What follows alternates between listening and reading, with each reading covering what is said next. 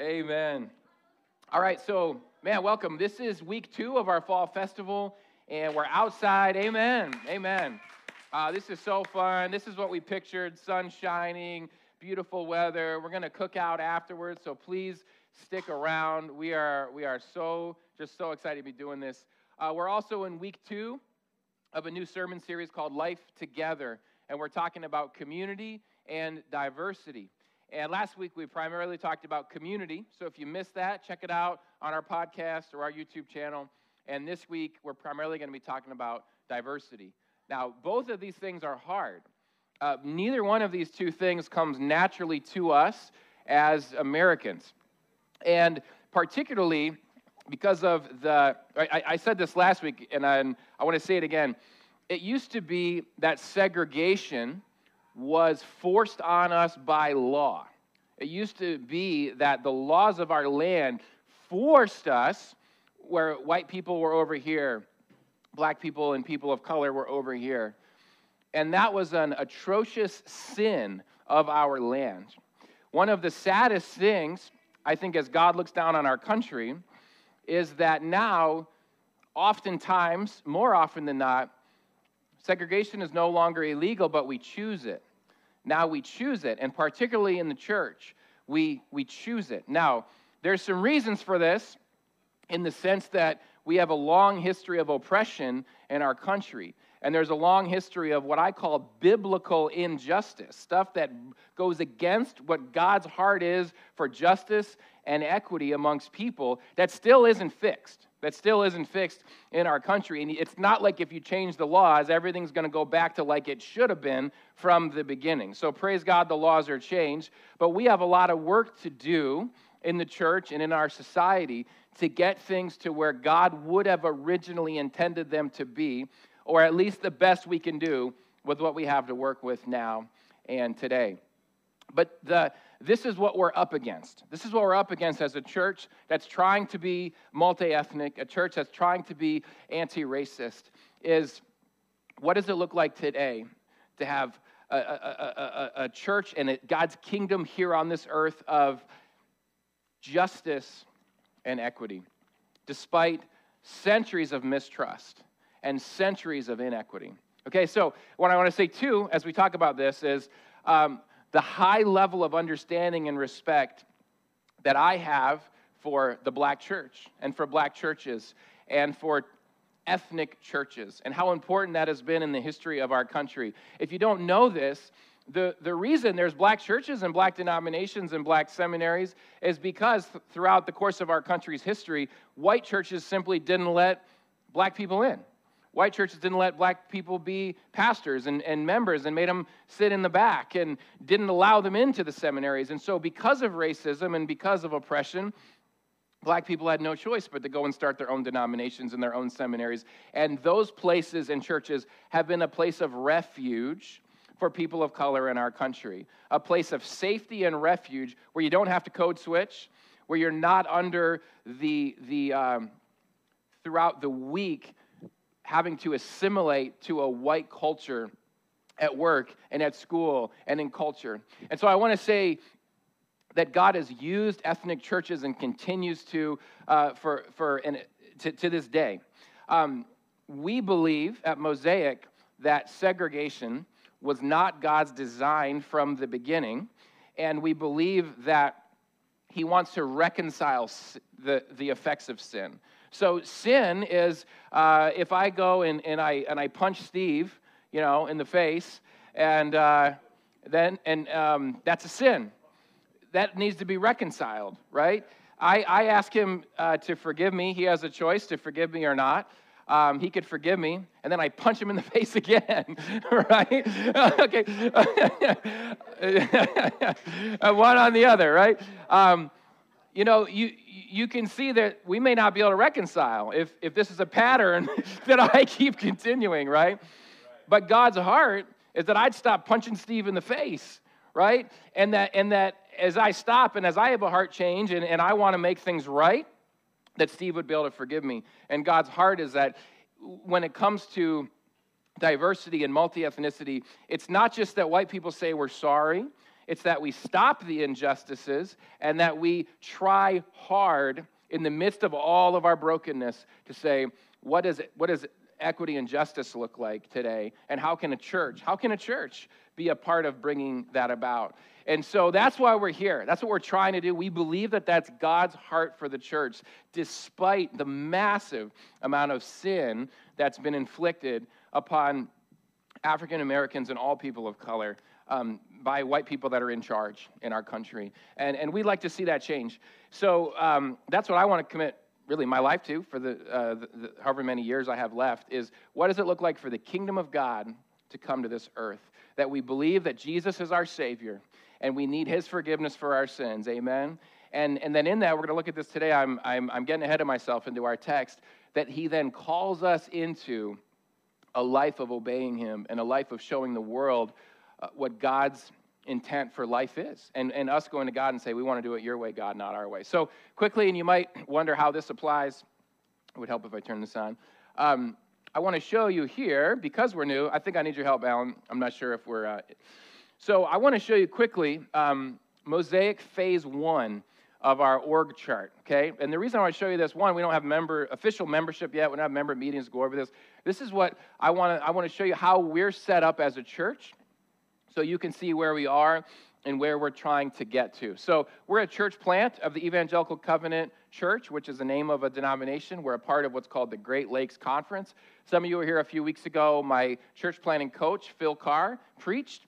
And so you see Phil here, and some of you have also met Alan Tumpkin. He is the supervisor of church planting for the Great Lakes Conference. One of the reasons I, as a church planter, wanted to plant with the ECC is because they value the gospel, they value Scripture, and they value racial equity. And that's rare to find. That's rare to find where you have denominations that are willing to talk about racial justice and willing to talk about what the church needs to look like to help remedy these things. So in some ways, in phase 1 of a church plant, you have a church planter, and I'm recruiting people and recruiting leaders. And the ECC, they have what they call for a church plant a transitional leadership team. And that's what you'll see on the bottom here. And our transitional leadership team is Joel and Victoria and Lucero, who's normally here. Can we give them a hand? Yes, thank you. And this team, we meet together, and they are my counsel for leading this church and for making decisions. The leadership, I guess you could say, biblically, where we want to head to, eventually as a church plant, is you have a team of elders or overseers that are in charge of the church on a local level. Right now, you could see Alan, Phil, and myself as the group of 3 that make up that team. And what's important is that you see that the only way we can be an anti-racist church is to have multi-ethnic leadership.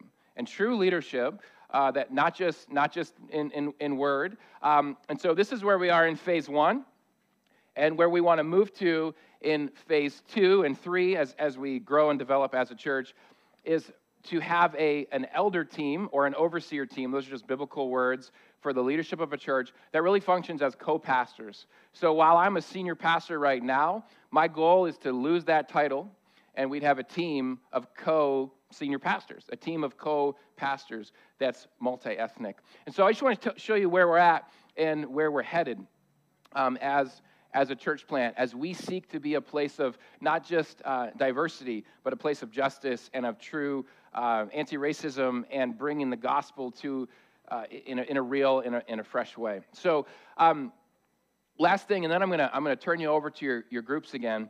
And if you're new, welcome. We always do this where we break you up in your groups. You have a section leader who's going to lead you through some questions. And by the way, we're launching in small groups next Thursday, so that's pretty awesome. And so we want to encourage you to come out for those. And it's not going to be here. We've already given the info for that. So if you need that info, just make sure you come talk to me before we're done. But we have you seated in your sections for a reason. It's because we want you to get to know those people. We want you to start thinking about this stuff together, and we're going to talk about it more on Thursday night. But it is a risk as a church for us to do that.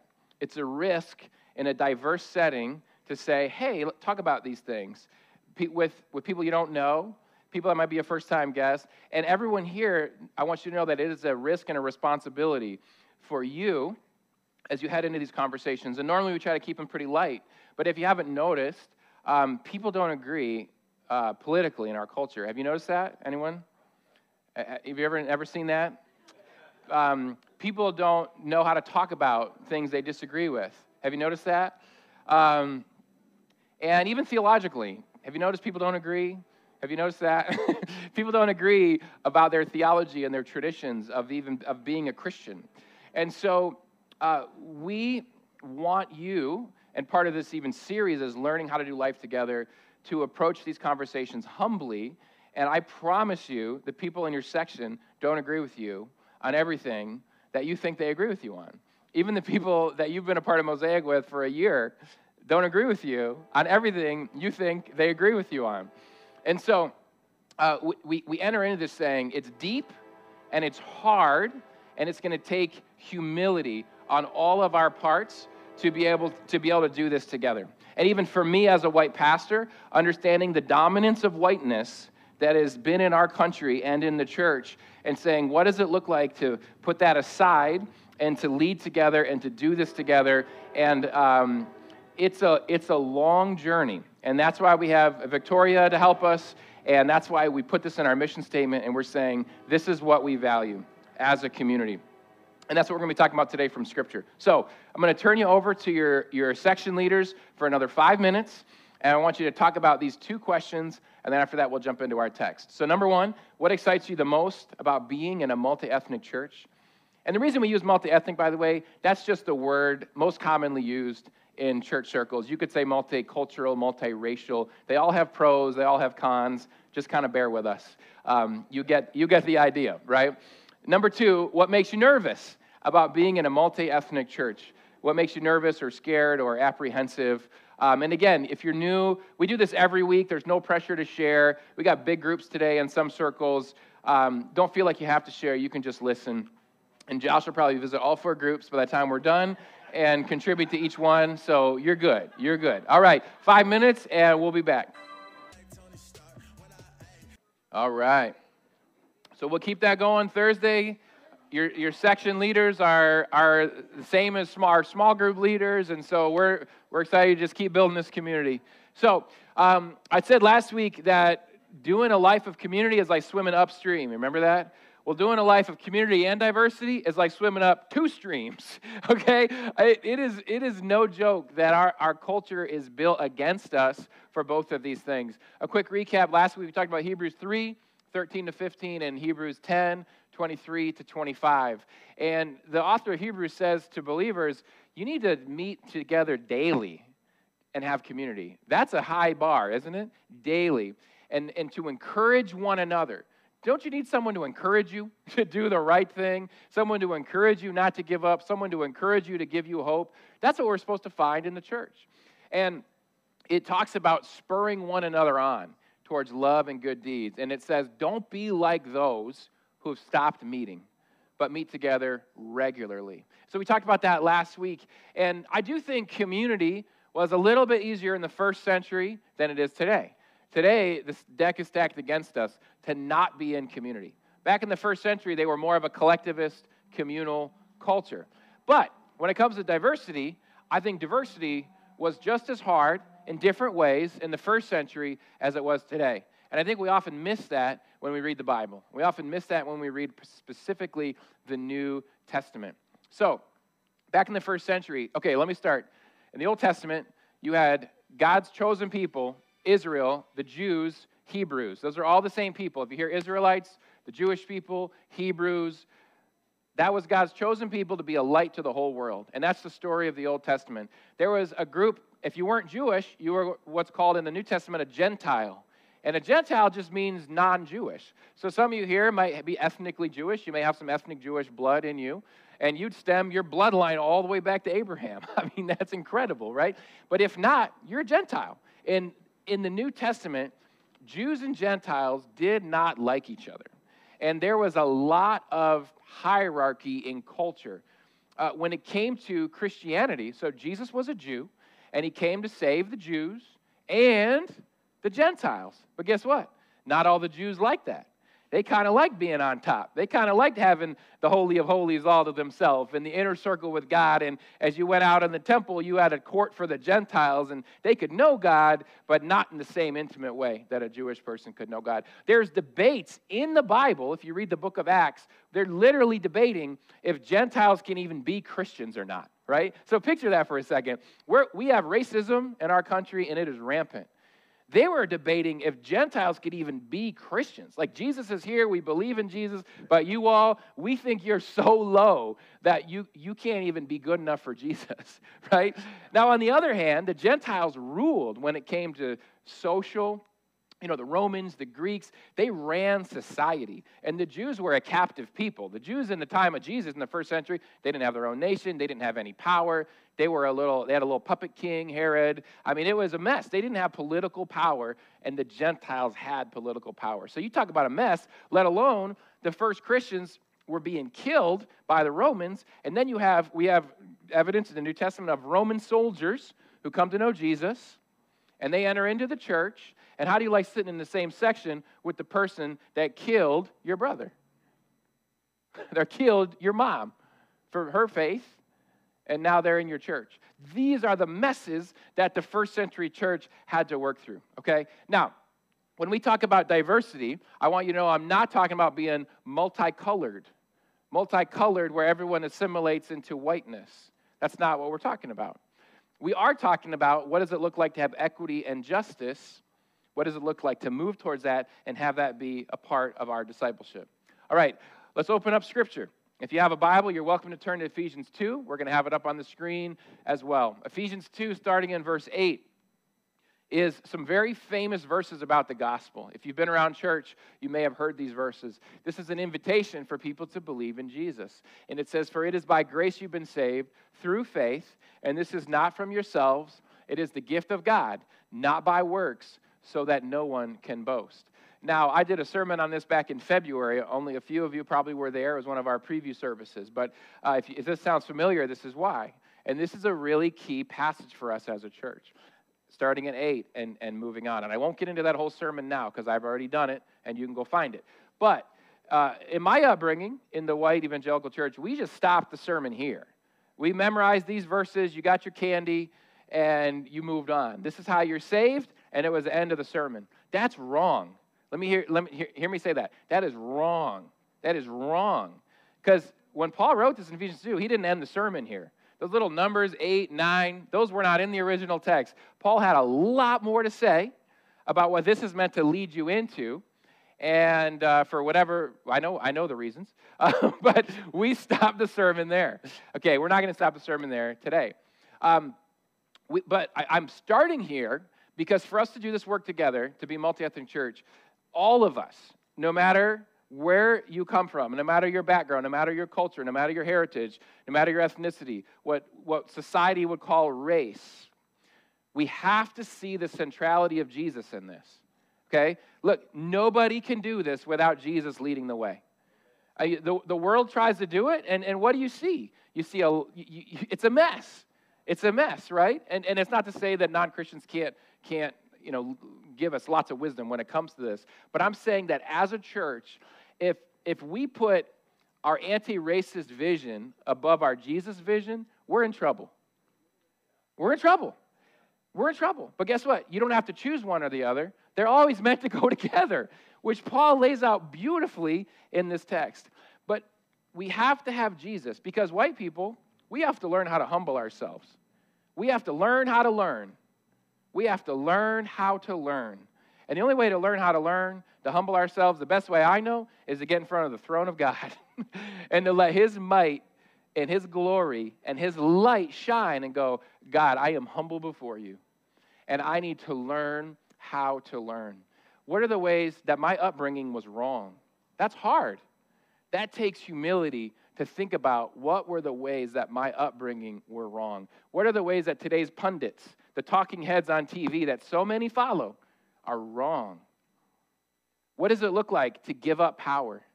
What does it look like to even see power in the first place and acknowledge it and to say, this needs to be given up and it needs to be shared? This needs to be shared. That requires the gospel. So Galatians 5, it's a whole nother sermon. I won't be able to get into it today. But the fruits of the Spirit in Galatians 5, the fruits of the Spirit are required for all of us to be able to do this work. Love, joy, peace, patience, kindness, goodness, faithfulness, gentleness, and self-control. All are required. People of color, African Americans, Latino, Native Americans, Chinese, Japanese, all have been oppressed in this country. If you look through the history of our country, all have been oppressed. And I cannot get my head around the wounding that does. And that continues to happen to this day, and how hard it would be to even enter into this work with white people at times. The fruits of the Spirit are required for you as well. The fruits of the Spirit are required to be able to go, can I love? Can I have joy? Can I have peace? Can I have patience with these dumb white people? Okay? Without leaving. With coming back. With saying, do they have the fruits of the Spirit? Are they trying to do this work? Do I have the fruits of the Spirit? Can we do this work together? This has to be central for us to be able to do this work as a church. Now, this heart change happens, but it doesn't end here. The heart change propels us into verse 10, the very next verse. The very next verse, for we are God's handiwork, created in Christ Jesus to do good works, which God prepared in advance for us to do. Now, let me just go back to what we just read. We've been saved by grace through faith. Why were we saved? To do good works. We're not saved by our works. We're saved so that we do good works. With our community sermon last week, I said that this is a team sport. Community is a team sport, okay? Now get ready for the purpose of the sport. Get ready for the purpose of the sport. I mentioned this back in the February one, so let me see what I have. Okay, I thought this was next. This is my high school football team, okay? It's a bad picture. I found it on a friend of mine's Facebook page, and I had to blow it up really big. This is me right here. And in high school, I was a really good bench sitter. I was really good at it. I was a really good bench sitter. I don't know if you can tell in this photo because it's the lighting out here is bad, but this was at the end of, I think we won conference. It's a big deal. Troy, Ohio, Southwest Ohio, and this was all of our seniors. And I don't know if you can see up here, there's two different jerseys being worn. There's two different colored jerseys. Can you see the different colors? You got this like deep red here, worn by William Block, star running back, and also had to play defense. See the deep red and the deep red here, Josh Mays, star, defensive tackle, offensive lineman. And then there's another color jersey that we had, and it was this like bright cherry red. Do you see that one here that I'm wearing? I blew up the next picture. So see, Steve's got it. Josh, he's testing me on that reconciliation thing. See, now you know why I've been punching him in the face. I got to wear a jersey, and Josh Mays and William Black, they got to play. They went into war, and they sweated, and they got dirty. I don't know if you can tell here, like, this is my white sock. That's William's, what used to be a white sock, and then, like, I don't know what color those pants used to be. All right. This is not that different than our Christian faith, right? And a lot of you, how many of you own a jersey at home? I know we're not all sports people, but how many of you own jerseys, okay? You bust your jersey out on the day of the game, and what are you? You are a fan. You're a fan. You're a fan. You're not a player, okay? You're like, I got the jersey on, but I'm not putting the pads on. I'm not going out there. You can yell at the TV, be like, act like you could have made that play. No, you couldn't have. No, you couldn't have. Trust me, you couldn't have. It's a big difference. And a lot of us look at following Jesus, and we got the jersey, and we say, I'm on the team. I got this on, and because we believe in verses 8 and 9, for grace I've been saved. But we never do the rest of it. We never actually jump into the game and do what God wanted us to do the whole time, okay? And that's what God wants us to do, is to play. And the good news is there's no cuts on God's team. There's no starting lineup. You just choose if you want to go onto the field or not. You choose. You choose if you want to be in the game or not. The other good news is our team wins. Our team wins, right? Amen? And you get to choose if when we celebrate, and I've been on both sides of it, when you celebrate and you're like, yeah, it's sure fun to be on the team. Where's that free spaghetti? You know, like, you know what I mean? Like, versus I made the win happen. Like, I was a part of the action. I got to be in on the win. That's a much better feeling. That's a much better feeling. All right, we got a lot of stuff to get to here in a short amount of time. So here's what I want to show you. Verse 10. I highlighted some words in yellow. For we are God's handiwork. The reason you're saved, there's a progression here. You're saved. You're actually created. Why were you created? In Christ Jesus, to do these good works. So we got to see the progression and go, I was saved by grace through faith. For I was created to do good works. And then it continues in verse 11, therefore. And it's going to tell you what to do next. There's a buildup here. The author wants you to feel the buildup. What's next? The coach is giving you the pregame talk. At this point, the team doesn't even know if it's going to go out and crochet, if it's going to go out and play chess, if it's going to go out and play badminton, volleyball, baseball. It doesn't even know what it's going to happen next. Right now, the coach is getting the team fired up. You're on the team. You're created to do good works. What are those good works? What are they? Verse 11 tells us, therefore, remember that formerly you who are Gentiles by birth and called uncircumcised by those who call themselves the circumcision, which is done in the body by human hands. All that is fancy kind of cultural language for Jews and Gentiles. Jews were the circumcised, Gentiles would be the uncircumcised. It's a whole thing in the Old Testament. Remember, verse 12, that at that time you were separate from Christ, Gentiles, excluded from citizenship in Israel, and foreigners to the covenant of the promise, without hope and without God in the world. Talk about segregation, right? Without hope, without God in the world. That's where the Gentiles found themselves. It continues in verse 13. But now in Christ Jesus, you who once were far away have been brought near by the blood of Christ. You who once were far away have been brought near by the blood of Christ. This is great news, isn't it? This is great news that Gentiles can be saved. I mean, I wouldn't be able to be saved otherwise. This is great news. Now, here's the question practically. What do you do with two groups, Jews and Gentiles, that have despised each other for millennia? Okay? They've despised each other for millennia, and now in Christ, they've both been brought near to God. What do you do practically? Well, obviously, you'd start a Gentile church for Gentiles. And all the Gentile Christians can do church over here, and they'll do it in the Gentile way. And obviously, you'd start a Jewish church over here. And all the Jews could keep doing all their Jewish traditions, and they would do Jewish church over here. Isn't that a great solution? And so, if you're a Gentile and you want to know Jesus, you go to the Gentile church. And if you're a Jew, you want to know Jesus, you go to the Jewish church. We're like, yeah, that does sound like a great idea, because we're Americans, and that's what we do. That is not God's design for the church. It wasn't his design in the first century. So it's not his design for us today. And we put evangelism, we separate it out from kingdom living, where we say, but more people would know Jesus that way. Because you wouldn't have to worry about racism and this hatred between the two groups. You could just talk about Jesus. Jesus wants us to do more than just talk about Jesus.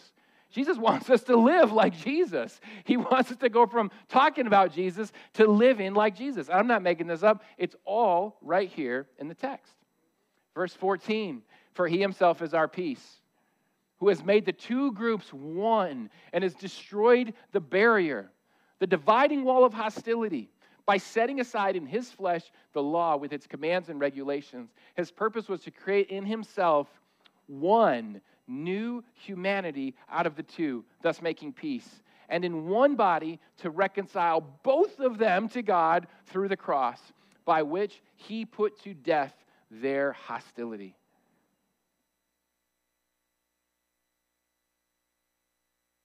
Whew. This is why we exist as Mosaic Church. This is why we exist as Mosaic Church. One new humanity, brothers and sisters. Out of the two, making peace, one body, putting to death their hostility.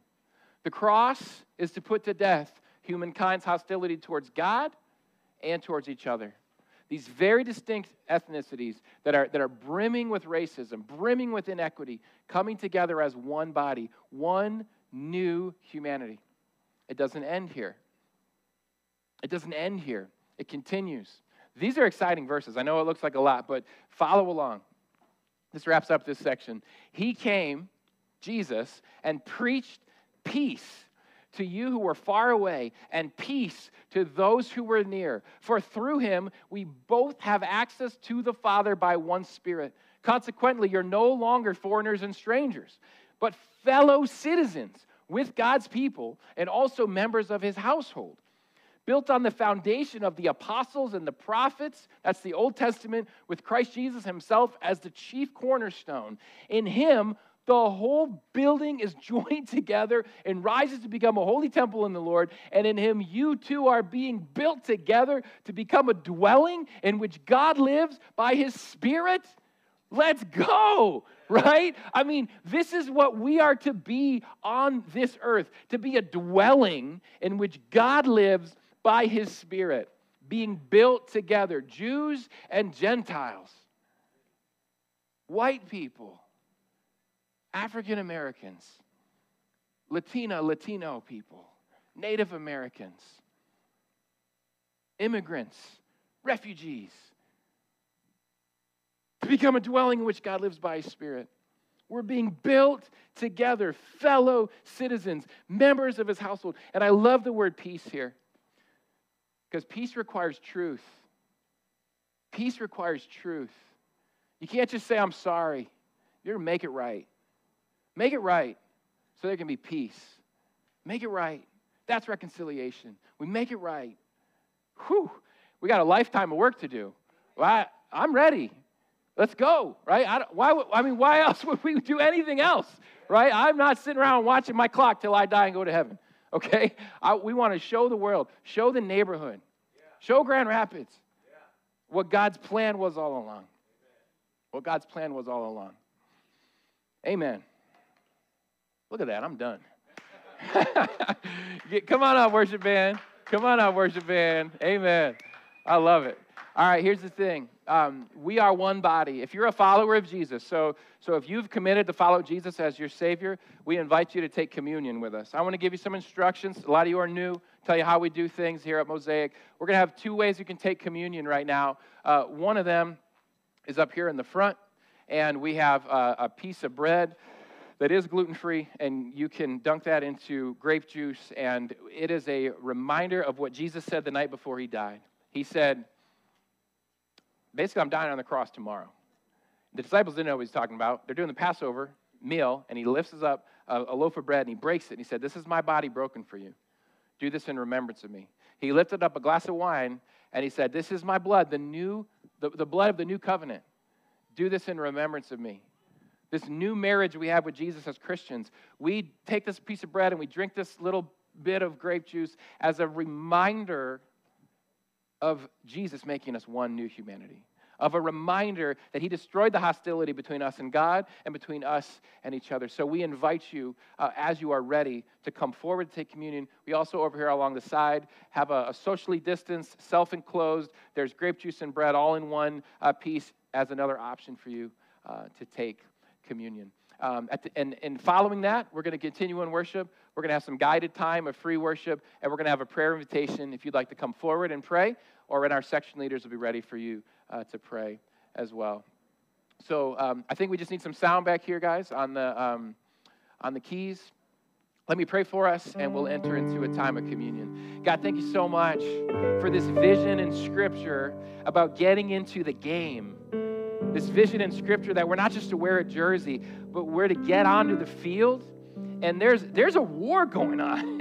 and I want to be in on the action. And we as a church want to be in on the action. And letting you shine your light, Jesus. Just shine your light to the world. Shine your light to Grand Rapids. And we are so thankful that you invite us You invite us in to this team. And I pray right now for anyone here that doesn't know you as Savior, they've never joined the team, they've never put on that jersey, that they would today receive you, Jesus, for the forgiveness of their sins. They would see that they need you, and they would bow the knee humbly before you and say, I need your forgiveness, Jesus. I need you to save me. I need you to be my boss. I need you to be the Lord of my life. And God, for those of us that have received that a most amazing gift, we come before you now to remember you through communion. Thank you, Jesus. In Jesus' name.